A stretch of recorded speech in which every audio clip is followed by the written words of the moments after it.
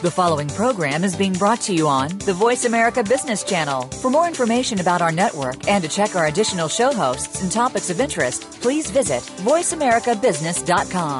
The Voice America Talk Radio Network is the worldwide leader in live Internet talk radio. Visit voiceamerica.com. The views and ideas expressed on the following program are strictly those of the host or guests and do not necessarily reflect the views and ideas held by the Voice America Talk Radio Network, its staff, and management.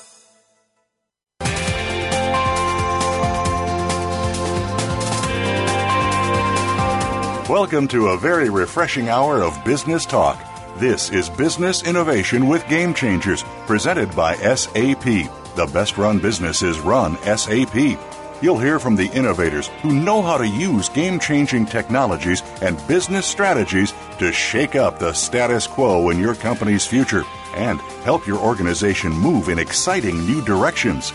Now, here's your host and moderator, Bonnie D. Graham. Welcome, welcome, welcome. And if you want to run with the Game Changers, I can absolutely promise you are in the right place. So stick around for the next hour. Today's buzz, Zzz, please. I will explain. Okay, is sales productivity or the lack of it keeping your C-suite awake night after night after night? They want to get back to sleep, but they can't. They have good reason to have troubled sleep. The sales quota attainment gap has been hovering around 52%. That's right. I said 52% for several years, according to research from CSO Insights. What are companies doing about this? Well, some of them are just sheer exhausted, and they're jumping straight into a technology solution. It seems the easy way out or the easy way in. However, it's not. They still need to have best practices strategies. They need tactics. They need intelligence to address the things on the landscape that are causing these challenges. Number one, buying behavior has changed. If you don't know it, you've been hiding under a rock, and you have to deal with it. Also, you have to understand the roles of sales enablement and where does technology fit into this puzzle. It has a place, but do you know the right one? Take heart. Help is here. No, not an extra dose of Unisom. Help is here in the form of our panel of experts who are going to share their insights, their expertise, their knowledge, and their passion for this topic. And our topic today is closing your sales productivity gap. This impacts every company, every footprint, every industry, every place in the world, every maturity. So listen up. First up on the panel, I'm delighted to welcome Barb Giamanco. If you want to look her up, it's Giamanco. She's the head of social-centered selling. And Barb has sent me a wonderful quote from Michael Jordan. Anybody wondering, remembering, where have you been hiding? He's the American former professional basketball player who is now the principal owner and chairman of the Charlotte Hornets. And here's the quote. Obstacles don't have to stop you. If you run into a wall, don't turn around and give up. Figure out how to climb it, go through it, or work around it. Barb Giamanco, welcome. How are you today? I'm doing great, Bonnie. Thanks for having me here. Thanks for joining. And listen, this is a great quote. I can just see Michael Jordan jumping up in all his tallness and figuring out how to climb it, go through it, work around, because that's what he does. So tell me, how does this relate to our topic of sales suite executives staying awake at night because the sales quota just isn't getting met? Talk to me, Barb. Yeah, so what I think, Bonnie, is that sales productivity, it's a problem that can't be just solved in the short term. And as we're going to be talking about, there are multiple drivers that are at the root cause of the problem, right? So the quote for me is just a reminder that just because something is challenging or tough to do with obstacles that might slow you down, it doesn't mean you need to give up. You're going to hit the obstacles, but you adjust course, you keep going, and keep going and keep going until you reach the goal. So, later all of us are going to be talking about what we think related to sales productivity. And myself personally, I'm going to spend time talking about the people side of the equation and the skills and behaviors I think sellers are going to need now and in the future. So I'm really looking forward to a great conversation. Wonderful, Barb. I am too. And let me point something out here. When we say about you've got to just keep going, are we seeing burnout on the sales side in terms of leadership? Are they saying this is just too much? I've got technology. I've got changed buying behaviors. I've got a workforce, a sales force that might have 3, 4, or even 5 generations working side by side. Everybody thinks they know what to do. I'm scratching my head. I just don't want to look anymore. I just want to go to sleep. Do you see any of that, Barb, in your observations? Sure. Well, of course, I think that's natural. And as we're all going to talk about, I think you look at big problems and you start breaking them down into small nuggets and figuring out what you can do and what you can fix. But in my personal estimation, you can't give it up. It's too important. I mean, CSO Insights has been reporting the 52% of a lack of quota attainment for several years. So that should be a serious problem that needs to be addressed. So I realize people might be tired. That's kind of why I picked that quote, because you just still have to keep going, in my opinion. It's just an important problem that has to be solved. Thanks, Barb. I appreciate that. And I've seen that the number goes as high as 67% in some areas. So it's definitely something. The fact that it's not going away, it's not a toss-up anymore. It's tilting on the side of you have a problem. Thanks, Barb, and welcome again. Let's bring on our second panelist. She's Tamara Schenk, and I'll spell her whole name in case anybody wants to look her up and see what she's done. It's Tamara, last name Schenk. She's the research director for the MHI Research Institute, which is a division of MHI Global.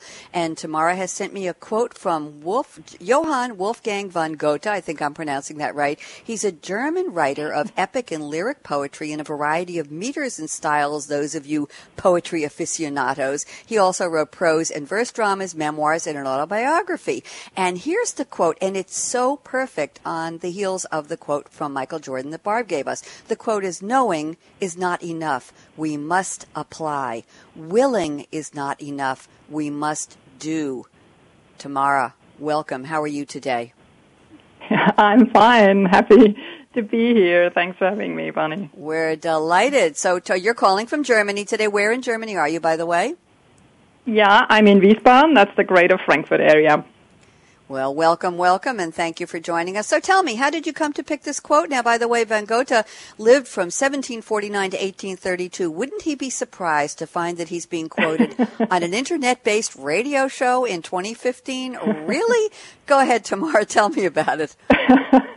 Yeah, I think so. That's with many artists' experience that they get really famous after they have died. So Goethe is really one of the greatest artists and writers, in my opinion, and he got so many things really spot on and right also in other areas, in the area of science.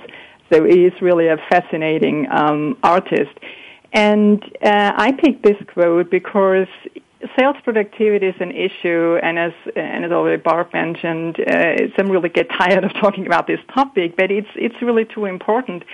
And if you read sales blogs day in, day out, you find a lot of discussions and strategies and concepts and best practices and do's and don'ts and what to consider and how to begin with and how to do things.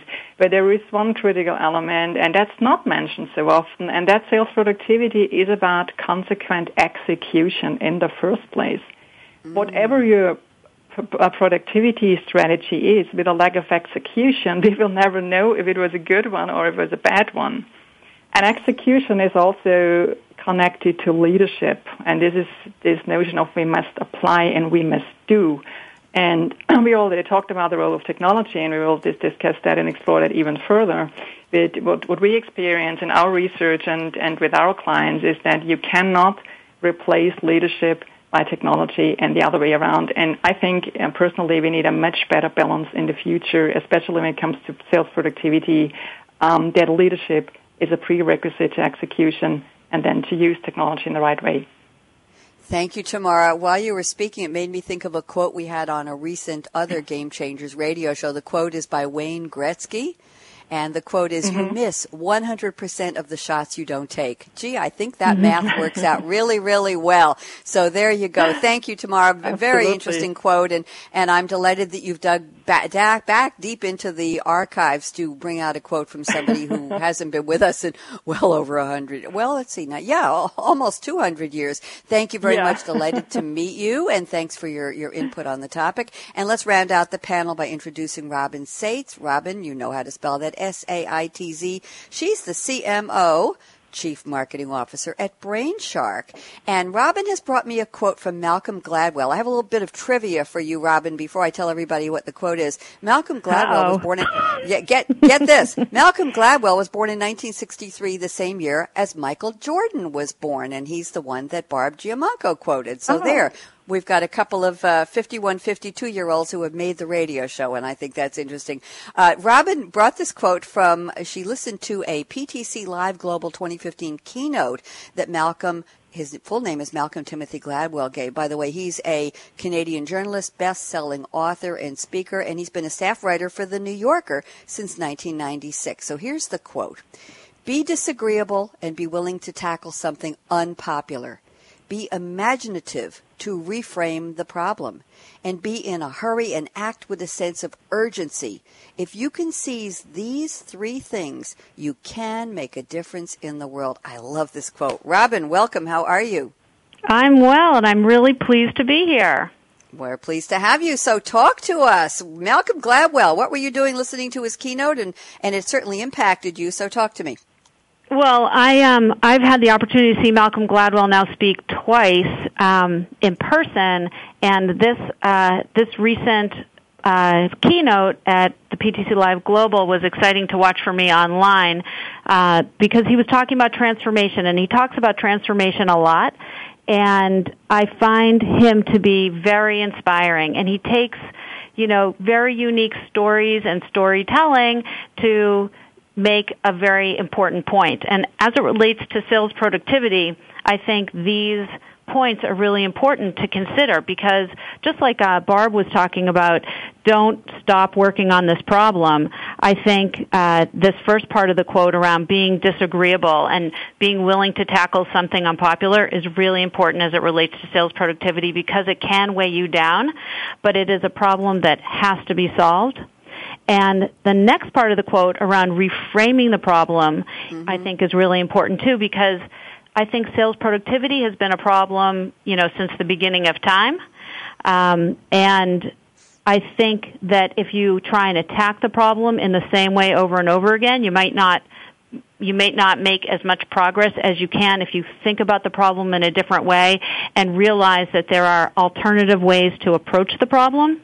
And then I think the last point around being in a hurry and acting with a sense of urgency is really key as it relates to sales productivity. I think executives across the board are wrestling with this problem, and in order for them to grow and achieve their business objectives, they need to tackle this problem now.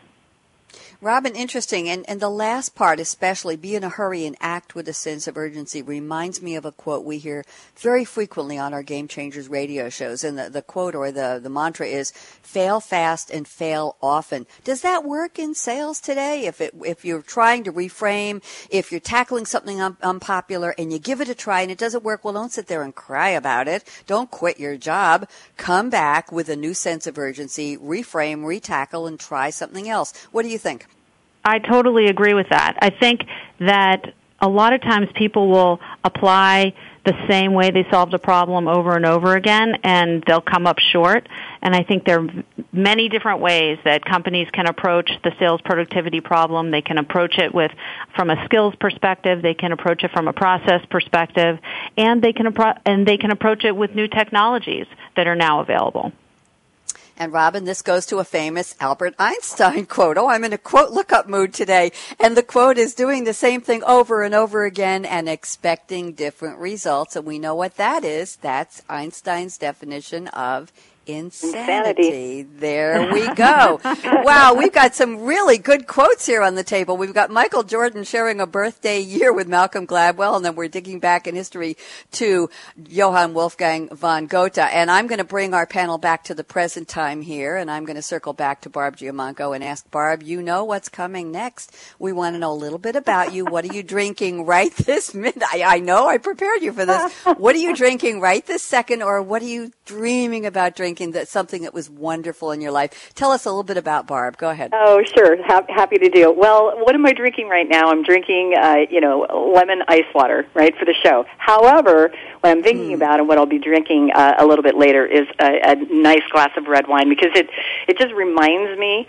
of all of my travels internationally, especially a recent trip I took to Tamara's place in the world, Germany. I was just in Munich in June, and it just reminds me of that fabulous trip. And Yes, I went to work and to play, and yes, I drank a lot of beer, but boy, I was digging on that amazing wine, Bonnie. And my favorite red actually came from the Weingut Schmitz Kinder Winery, and it was paired with a fantastic dinner at the restaurant Blauer Block. So that's what I'm going to be thinking and drinking later in the day. Wonderful. Now, the label on the wine, is there a name to the grape? Is there something people can say, I want to look that up? Barb, anything? Yeah, they probably can. It's I'd have to go back and remember the exact name. I just remembered, I was looking through my travel notes, and I had remembered the name of the winery. But listen, let me tell you, you can't go wrong with any of their reds. They were just fantastic.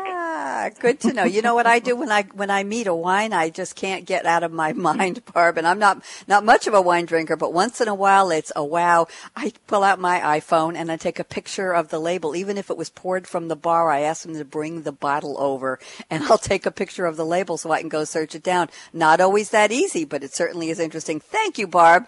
Well, and very interesting. You say that because I did take a picture, just like I took a picture of all the fantastic food and the beer gardens and everything else. And as Tamara knows, I just love traveling. That's my second trip to Germany, and it was awesome. So I know people always think about Germany for the wine, or excuse me, the beer, but trust me, the wine is fantastic. We're going on record to saying Game Changers Radio trusts Barb Giamanco that the red wine in Germany rocks as much as the beer. There we go. Knows her wine. We've just gone and said that. Thank you, Barb. Tamara Schenk, what are you drinking? Talk to me.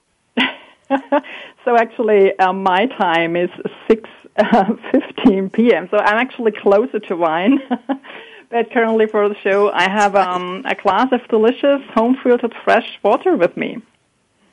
Very nice. And is it room temperature? Is it cold? Is it in a special glass? What does it look like? Yeah, it's in a very nice glass. It's without ice. And, what is so special about water? I mean, we are built from water. The whole planet is 70-80% built from water. And many people don't have access to water. And then look at California, the country is suffering from increasing drought. So I think our perception of water is really important. And we shouldn't consider it always as self-evident. So if you look at it as a gift from the planet to us Earthlings to live with, because no water, no life. So that really changed my attitude to water. When I drink water, I'm just grateful, and I'm happy that I can have access to fresh water. And that's a lot of wisdom I learned from a Native American elder called Maria Treviso. So she really changed my viewpoint, my perspectives on water. I love it. We've learned something. Thank you very much for sharing, Tamara. I appreciate that. Who knew water could be so interesting? And you're right, we are made from water. And I'll tell you what I'm drinking in a minute, and you'll appreciate that. Robin Saitz, I'll ask you where you're calling from and tell us a little bit about what you're drinking. Well, I'm calling from very, very rainy Boston, Massachusetts. It's pouring like cats and dogs here, which we need, so we welcome it, speaking of water. And I'm drinking a iced decaf skim latte that I dream about while I'm biking in the mornings. I'm an avid cyclist, and I bike pretty much every morning I can, even today before the rain came in. And I think about when I'm done how I'm going to grab a hold of that iced decaf skim latte. Oh, that sounds good. By the way, I'm on Long Island, Robin, and the rain has abated right now, but it was sure pluing, as they say in French, when I woke up this morning, and it looks like it's calming down, but I don't think we've seen the end of it. I guess we pushed it up north to you in Boston, so you can have a little more. We'll enjoy it for the day. I think we all need to be grateful, as Tamara said, we need to be grateful for the water that's coming down out of the sky. By the way, ladies, they don't let Bonnie have caffeinated beverages on radio show days, so I am drinking a simple glass of filtered water in a very pretty glass, and my straw color today is light green. That's all I can tell you. That's as interesting or boring as it gets. What can I say? We are speaking today about a very serious topic that impacts companies all over the world of any size, shape, industry, you name it. Close closing your sales productivity gap. It should be keeping your executives awake at night. As a matter of fact, it should be keeping your salespeople awake at night. It's been hovering around 52 to over 65%, this gap not on the favorable side for several years, according to CSO Insights. So we're getting words of wisdom today and a lot of interesting insights from Barb Giamanco at Social Centered Selling. That's a couple of alliterations there. Tamara Schenk at MHI Research Institute and Robin Saitz, the CMO at Brainshark. I'm Bonnie D. Graham. You're listening, keeping track, to episode number 8 in our series called Business Innovation with Game Changers Radio, presented by SAP and Ariba. And I have to do a shout out. Tamara Schenk is talking and tweeting at the same time. We love that. We have Gail Dakoku from SAP Ariba who is tweeting. We've got somebody named Alice Hyman, Heiman. Thank you for tweeting. We've got Barb tweeting like a major tweeter before the show and just before we started. And let's see, we've got somebody at Productivity Booster going under the handle Productivity TOP in caps. Thank you very much. And then we've got me. So why don't you join our Twitter party at hashtag SAP Radio? And, you're welcome. Tamara, Gail says, thanks for the shout out from California drought. We are dry and need the rain. Send the rain, send the rain. Gail, we're going to do our best. I'm sending energy and rain and water. Gail, we'll stop sending it north to Boston and we'll send it out west to California. Yeah. We're going to give it our best try here. Yeah. There you go. We're going to put it on a train right now. Okay, we're going to take a very quick break. So don't even think of touching that mouse, that app, that dial. When we come back, Barb Giamanco and I are going to kick off the roundtable on our very important topic, closing your sales productivity gap. You don't want to miss this conversation. Brad out.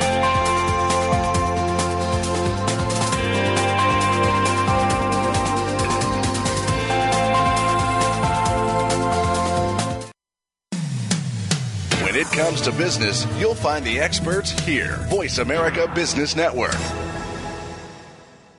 Business has never been more complex than in today's networked economy. To thrive, companies must adapt and innovate. They must harness the wealth of information now available to enable smarter decision-making. They must enable effective collaboration among employees and with their customers and suppliers. They must optimally deploy enterprise resources, and they must make this simple. Join our experts as they discuss how your business leaders can drive innovation that positions your company for continued success. Business Innovation with Game Changers is presented by SAP. Visit www.sap.com.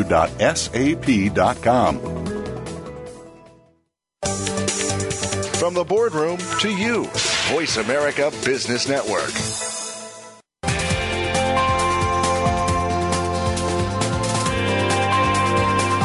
You're listening to Business Innovation with Game Changers, presented by SAP.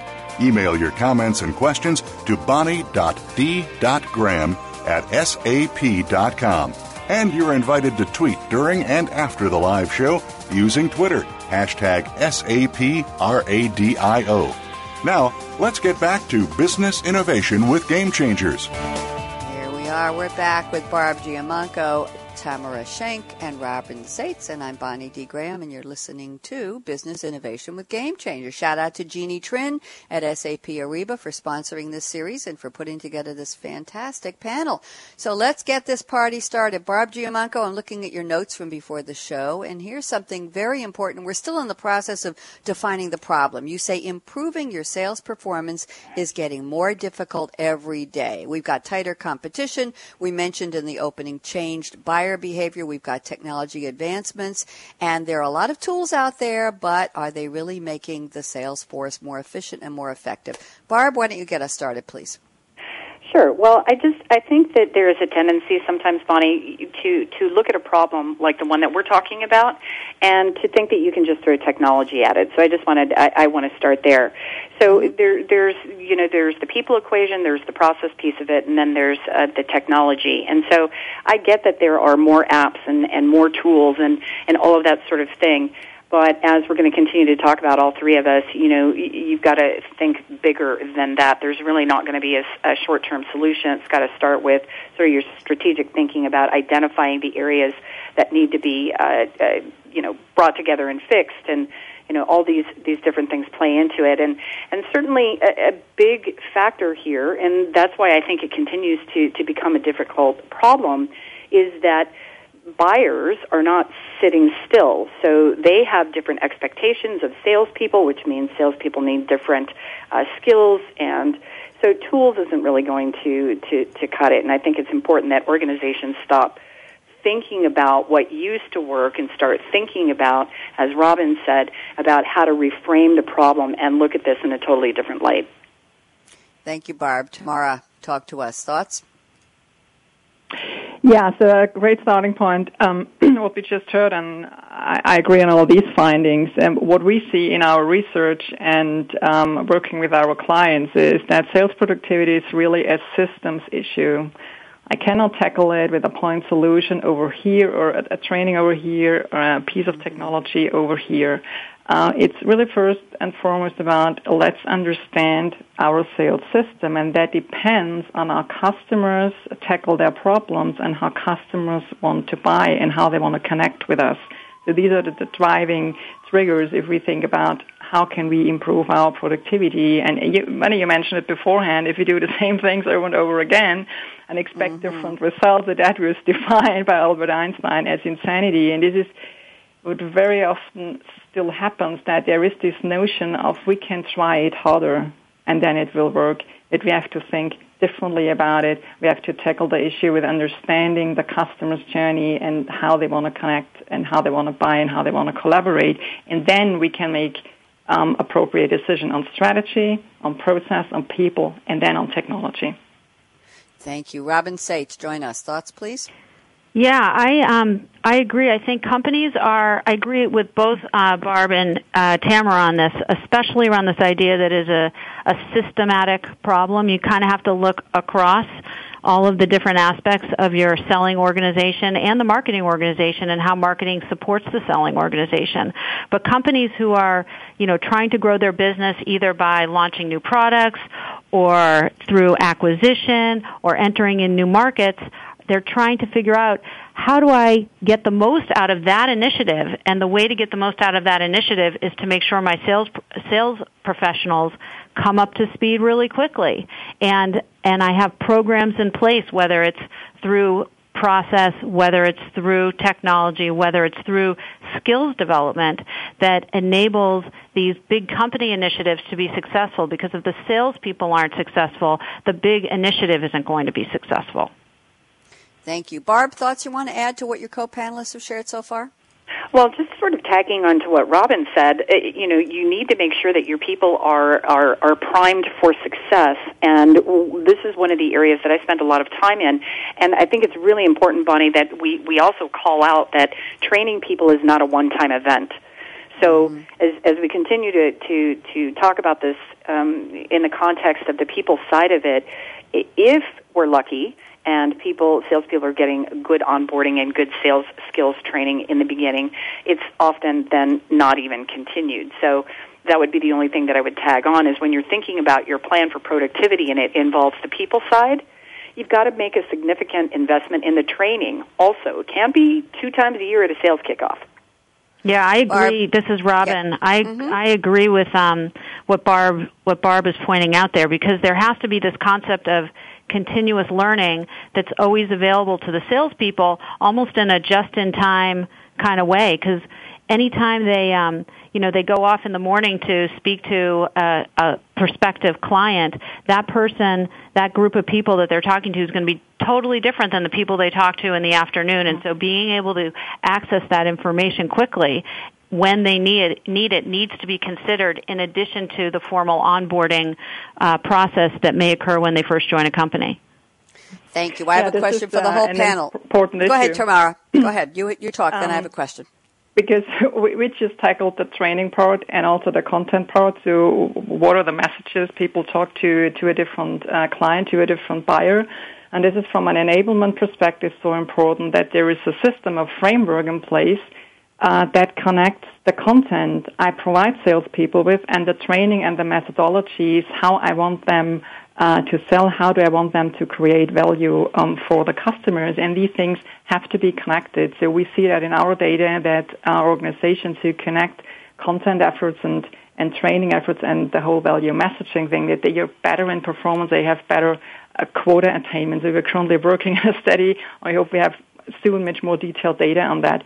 So, and if these things are connected, then you actually create an infrastructure of productivity.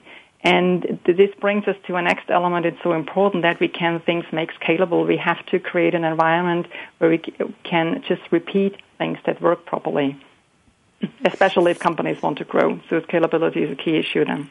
Thank you. And I want to talk about company size. I mentioned several times in my intro and in my comments that we're addressing, well, we do have a global audience and we don't know exactly what companies they represent. But question for the panel, I'm just going to put this on the table before we move into some comments from Tamara's notes list. The question for everybody is, do startups, young companies, young, lean and flexible and agile, do they have an advantage in sales today because they can watch and perhaps take a peek at what the bigger, less flexible companies are not doing right and go in and pounce because there's so much available? They can hire the best of the best on the excitement of a new product, a new service, a new idea? Or is this something, this sales quota, sales productivity gap is plaguing small companies as well? Barb, you want to take a stab at that? I think absolutely it's plaguing small companies also, and for the very reason that you just mentioned, Bonnie. I think there is an assumption that because we're smaller, we're somehow going to be leaner and meaner and more successful straight out of the gate. You still have to have the right systems, still have to have the right people with the right skills who are addressing the issues in the right way. And so for me, a particular hot button is whether you're a small startup, a small business, a mid-market, or an enterprise, sellers continue to sell almost across the board in the same way that they always have, and there's this tendency to default to features and benefits or let me do a demo. And so I absolutely think that this issue impacts smaller organizations. That being said, I think they have a super opportunity because they have an opportunity to get it right from the beginning. Yes. Yes. Tamara, thoughts on that? Agree, disagree? A little bit of everything. I absolutely agree with the opportunity to make things right from the beginning, absolutely. But on the other hand, the changes we are currently in, that buyers tackle issues differently, that they are much more informed, often also more confused, but they have definitely different expectation on what salespeople should do and how sales should create value for them than it was many years ago. So then it's a question of what is the right profile I want to hire and how they want to develop people from the very beginning in the right way, that they really apply a customer core, a customer-centric approach, that they know how to connect to the business challenges of the customers. I think that's the same challenge for startups as well, but they have the chance to do it right from the beginning. Thank you. Robin Saitz, thoughts? Yeah, I agree with what Tamara just pointed out here, because I think oftentimes startups really focus on their technology and their features and functions. I think Barb might have mentioned this as well. And they are less value-oriented, less focused on the customer's problem, and they are very eager to show their technology without thinking about the business problem and communicating to the prospect how they might solve that problem. I also think that in a startup mode, they definitely are acting with a sense of urgency, which is great, right? They need to act with a sense of urgency, but again, without considering the system, their selling system, they may run into the same problems that mid-size and larger companies experience with sales productivity. Thank you all three for indulging my question. And now I'm looking at Tamara Schenk's notes. And Tamara, let's talk about the ones who are succeeding, the ones who are really doing it right. You call them world-class sales performers. And your comment to me before the show was, world-class sales performers adapt better and faster to rising and changing buyer expectations in a customer-centric world. And I think we need to add multi-channel and the changes in the buyer journey. It certainly has changed more from what it was, even in 10 years ago, 5 years ago, definitely 15 years ago. So why don't you introduce this idea of who are these world-class sales performers? What did they know that's not putting them into that 50% of gap and putting them into the wow? They're the ones getting the gold stars. They're on the honor roll. So who are they? Tamara? Yeah. So that was a great finding. We could publish with our 2015 MHI Sales Best Practices study. So we always look at what are the measuring behaviors, activities that drive sales performance. And then we look at who are the respondents who really execute on these behaviors and activities. And in parallel, we look at what has changed at the buyer side. And in 2015, so many things have changed significantly on the buyer side. And that has an impact how world-class sales performers respond to that. And what we could identify might be a bit counterintuitive, but the world-class performers, they involve more people at the customer and in their own organization. So they involve, for instance, 5.8 decision makers and influencers at the customer, and 4.4 people in their own organization. And the all respondents, the average, they involve less people on both sides. So that means more people on both sides. It's increasing complexity, and it requires a different level of collaboration to orchestrate that the right way. But then if we look at their performance, then we see that they have a much better sales performance than all respondents, 23% better sales performance measured by quota attainment, year-over-year revenue growth, new account acquisition, and a number of well-known sales metrics we all use to measure sales performance. So that really shows that adaptive capabilities are very important. So the world-class performers are really quicker and faster to adapt to that. And they can adjust their behavior, their tactics, and their strategies very quickly to new, to changed, and to complex situations. Thank you, Tamara. A lot to take in. And my question to you before we bring in Robin and Barb for their comments on this, my question is this generational in terms of, do you see more of the hungry, sharp, almost the ADD, the urgency? We're talking back to one of the opening quote, is that from Malcolm Gladwell via Robin Saitz, that sense of urgency, hurry and get it done. Do you think the millennials are able to grasp this because they are part of that new buying behavior journey? They're part of the people who have changed the way buyers buy. Do you think they get it and they'll be more successful on their journey as salespeople? I think not necessarily, but they are probably a better point of departure to adjust their behavior to change buyer behaviors.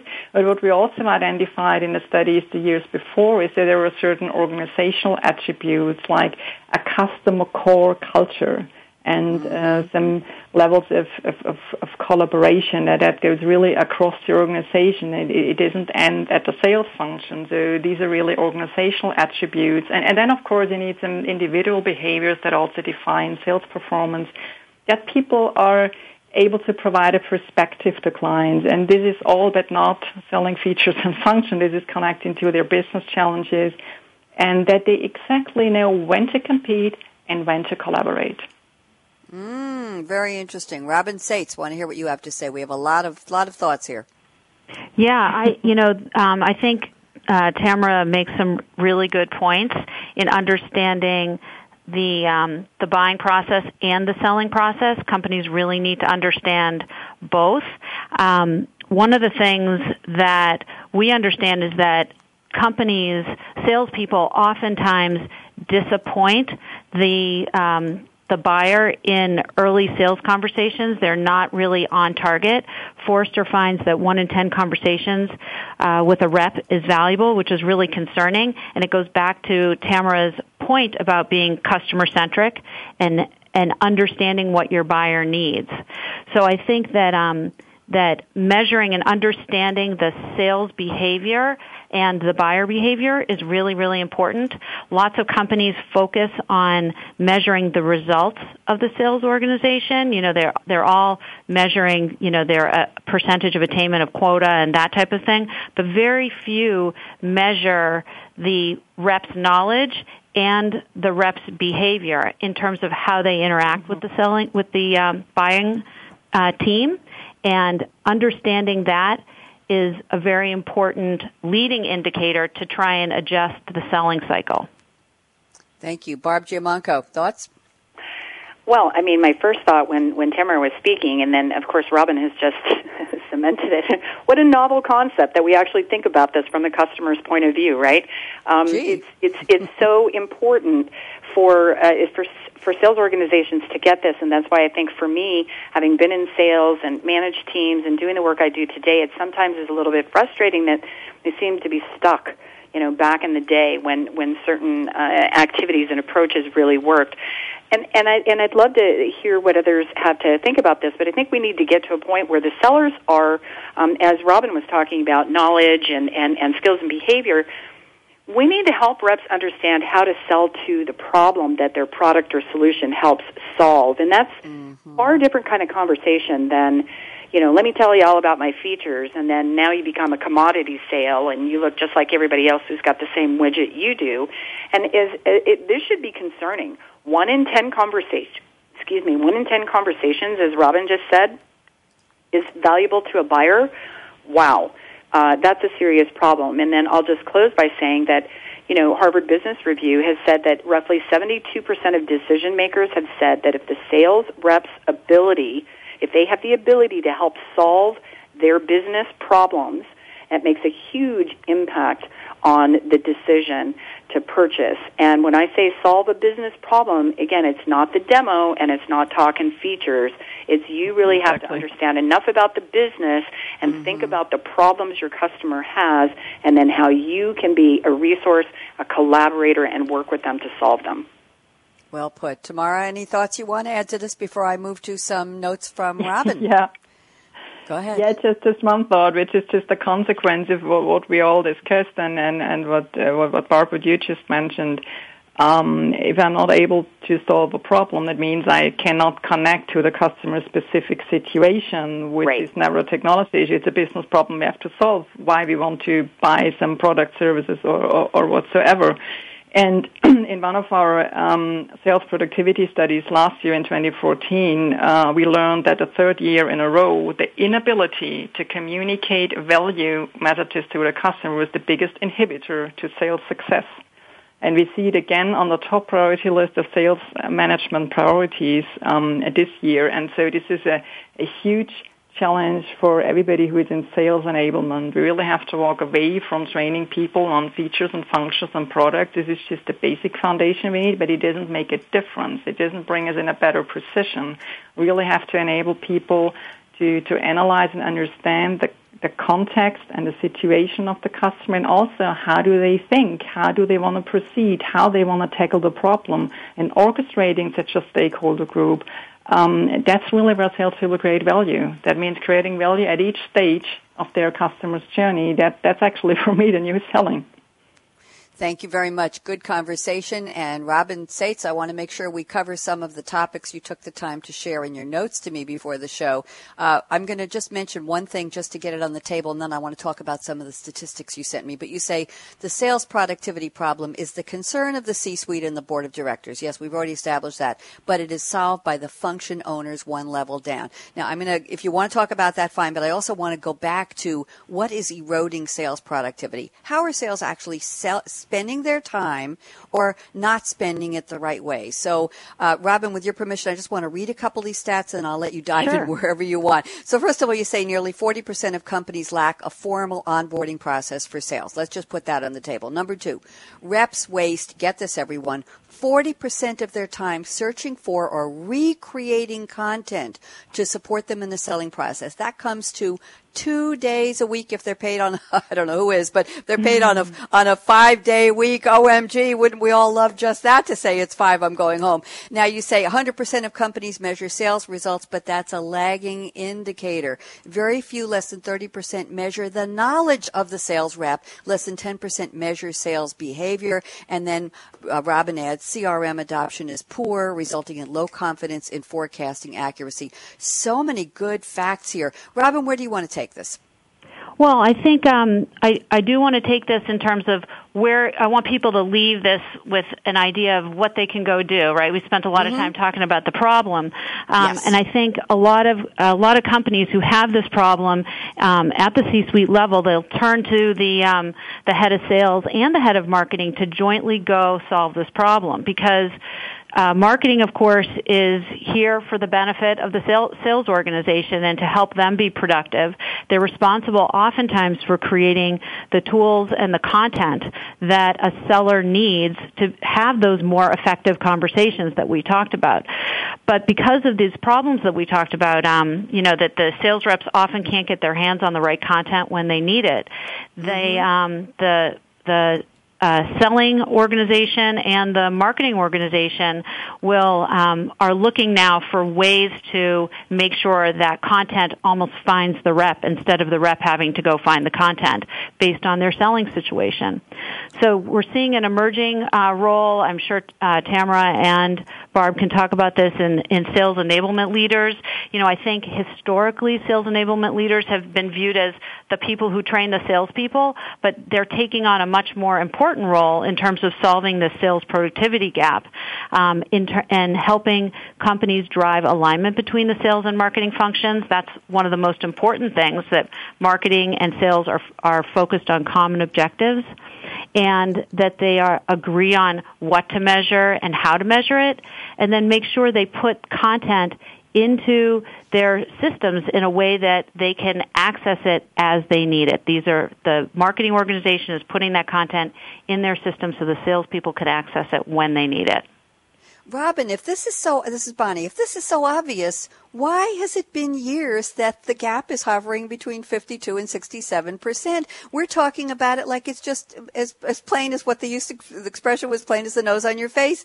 If it's so obvious, if the studies you and Barb and Tamara are talking about have got these numbers that are overwhelmingly saying, hey guys, hey gals, you're not doing it right. Stop, look, listen, change course, make it customer-centric, prepare, onboard properly, measure the right things, train your sales rep, make the content available, and then everybody can sleep at night, and your numbers will go through the roof in the right direction. If it's so obvious, why did I just say it all in one breathless sentence? So the question is, where is the resistance coming from? Are they dull? Are they not paying attention? This is not brain surgery. Why are they not succeeding? It's too many years that the numbers have been on the wrong side. Robin, what are your thoughts? I think that the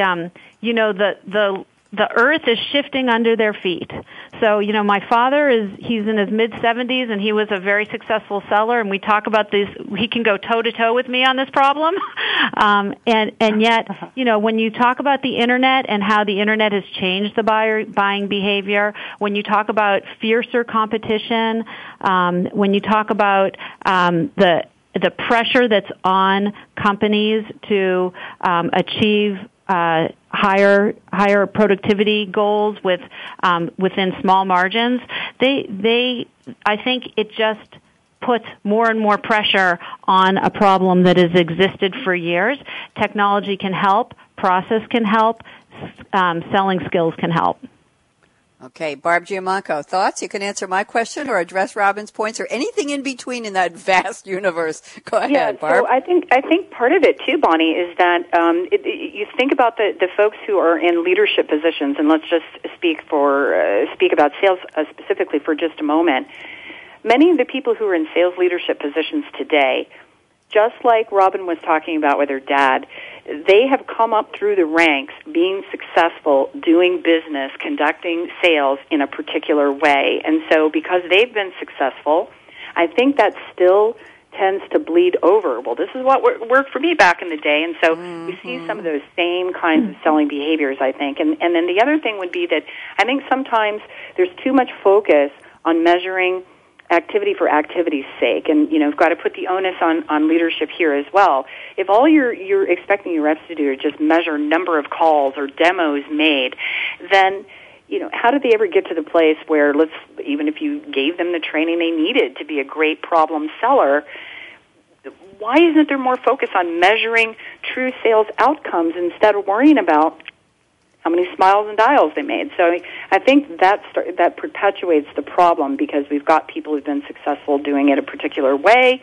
They're not necessarily sure. There could be a fear factor there too, right? These new technologies, they take a little time to figure out how you apply them strategically.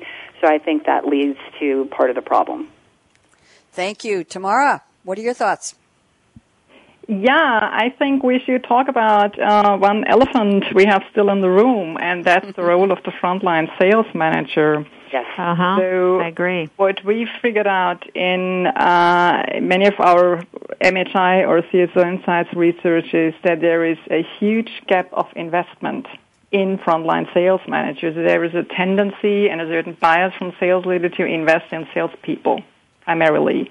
Content, training, process technology, you name it. But there is almost no proper frontline sales manager development program in place. So what you see, there are some programs on management techniques and there are some programs on coaching, but if coaching is not connected to your sales system, not connected to your enablement framework, it cannot be successful. So the idea, what I always try to get across with a strategic Salesforce enablement approach is we have to connect enablement and coaching, and frontline sales managers, they have always to deal with customers, with business, and with their people issues. They are always in this triangle, and all these areas normally compete against each other. So they have to become very quickly great coaches, and coaches is the most important at the early stages of the customer's journey when it's about deal strategy, identifying the stakeholders and understanding their situation and their issues and their goals. And so this is a role that really needs to be developed. I'm always saying they need a driving license, such as a salesperson as well. And Bonnie, this is just to tag on to what Tamara said, is I think it's also important that, and this is probably a conversation for another day, but coaching is not the same as managing people. Would you, Tamara, exactly. Robin, would you guys agree with that? Yeah, I totally agree with that. I totally agree with that. It's not asking, what is your number this week? It is having a conversation on where they are working, on opportunities, on accounts, on their own skill development, all of that, yeah. But I do think, this is Robin, think that there are ways to help the sales managers almost be a fly in the wall in almost every sales situation by giving them insight, again, into the behavior of the sales reps through their CRM system. So if they have that insight, then they're in a much better position to be able to coach their reps and see what their A players are doing versus their B and C players.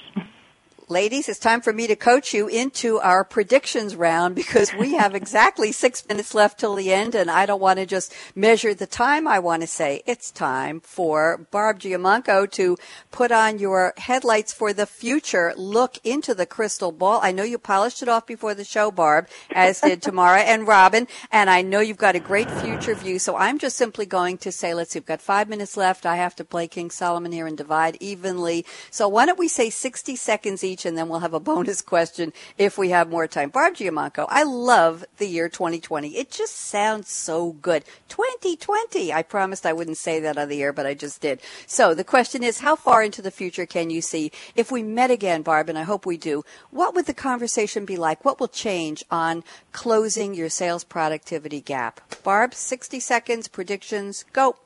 Well, I just think, just like we've talked about, in the next 5 years is going to be more critical that sellers change the approach and adapt to what the customers want.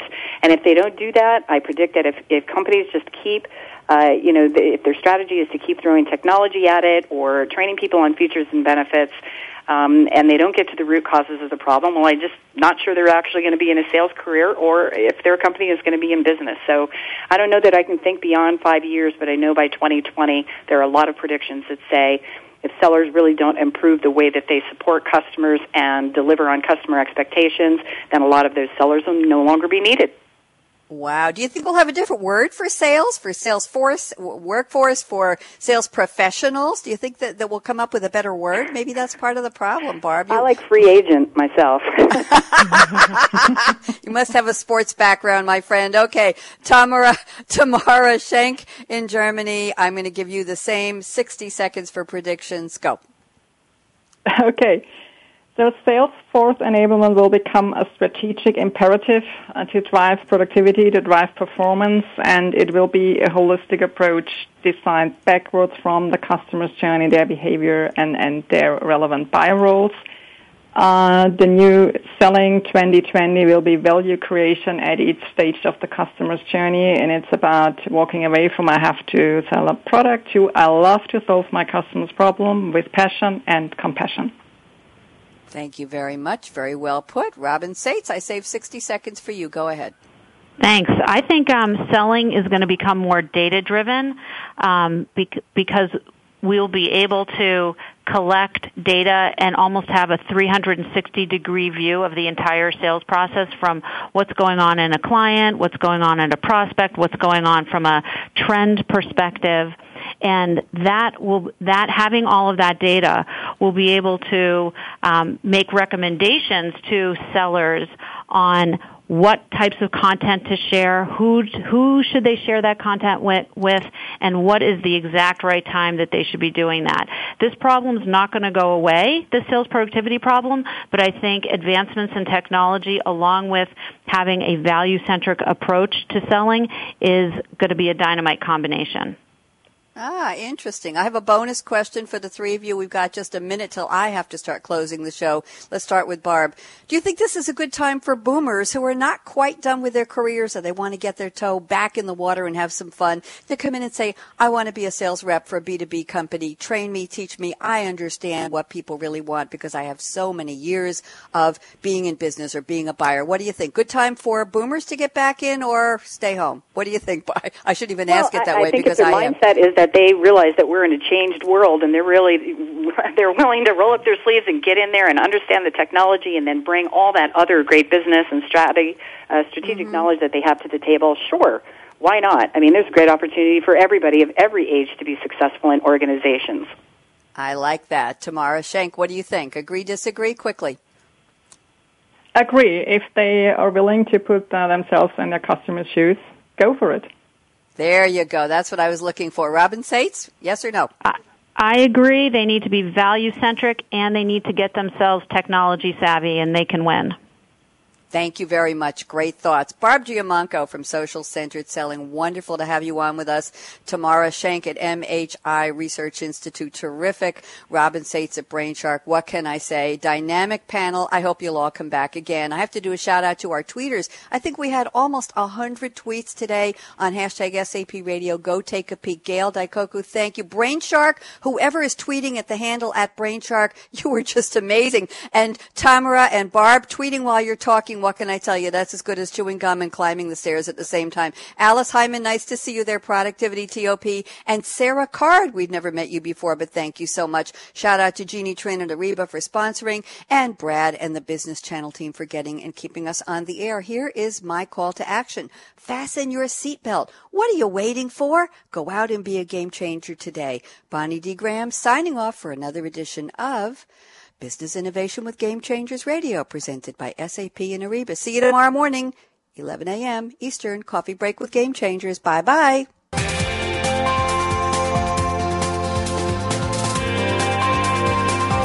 Thanks again for tuning in to Business Innovation with Game Changers, presented by SAP. The best-run businesses run SAP. To keep the conversation going, tweet your questions and comments to Twitter, hashtag SAPRADIO. Please join host Bonnie D. Graham again Tuesdays at 9 a.m. Pacific Time, 12 p.m. Eastern Time on the Business Channel. We wish you a positively game-changing week.